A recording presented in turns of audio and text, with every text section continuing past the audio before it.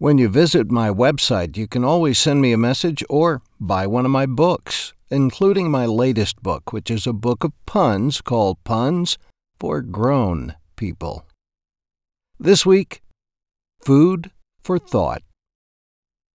If you see a church cookbook, buy it. When women in a church are asked to submit their best recipes for a fundraiser, they bring their A game. They do not want to be outdone.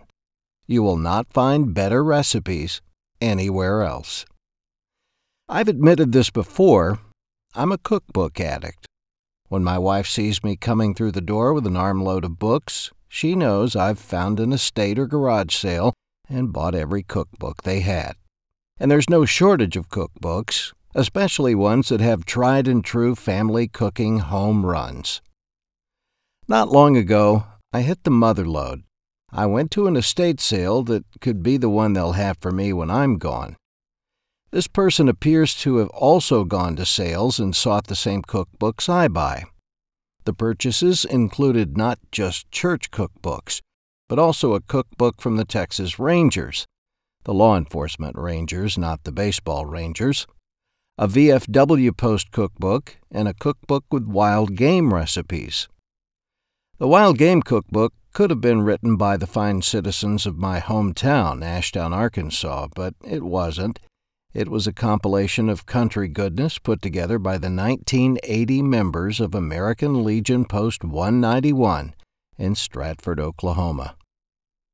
If you're curious how inclusive the wild game recipes are in this book, the front and back covers include artist renderings of pheasant, deer, fish, rattlesnake, and, my Louisiana cousins will be glad to hear, armadillo.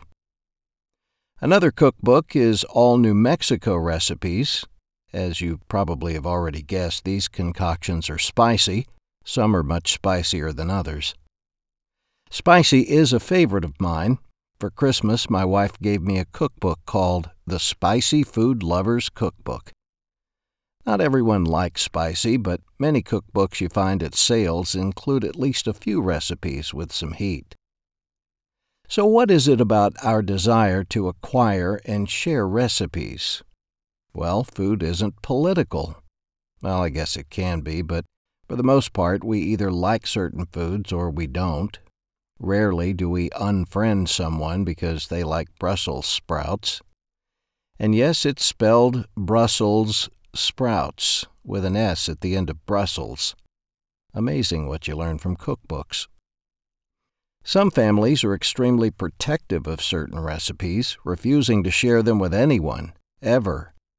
But if a ladies' cookbook project is coming together, not wanting to be outdone, many times those top-secret recipes are revealed. Their friendly competition is our gain. Often the recipe is outshined by the margin notations by the cookbook owner. Bill's favorite. Glad I made it for him in '76. His last Thanksgiving. Mom's yeast rolls were so good. Susan learned to make them after Mom passed. It's like having Mom with us. Hope someone else takes up the recipe. Recipes are like old songs. They bring back memories, specific memories. We recall where we were when we shared dishes we loved with friends and family. Maybe it was homemade ice cream on summer camping trips or snow ice cream during winter days when there was no school. Recipes take us to places we can't visit anymore in real life, but with just a bite, we can go there in our minds. One of my family's best recipes has never, to my knowledge, appeared in a cookbook, but it should.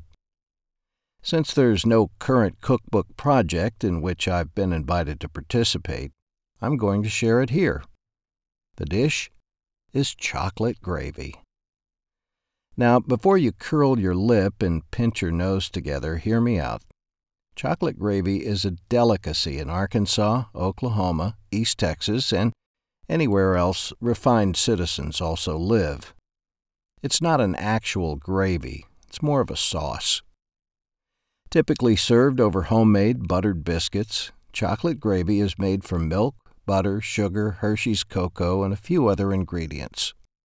Since the Moore family recipe for chocolate gravy should be available but isn't, I'm going to tell you how to make it now.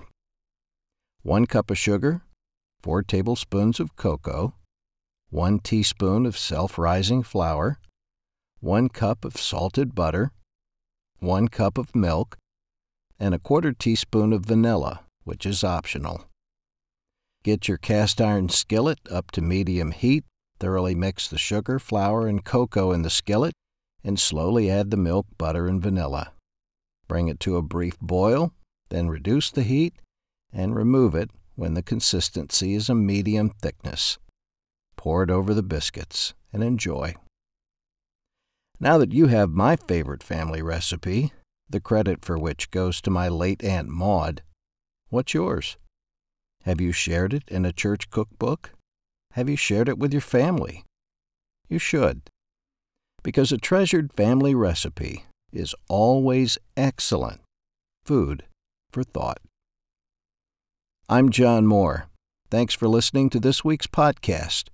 I hope you have a great rest of the week. God bless.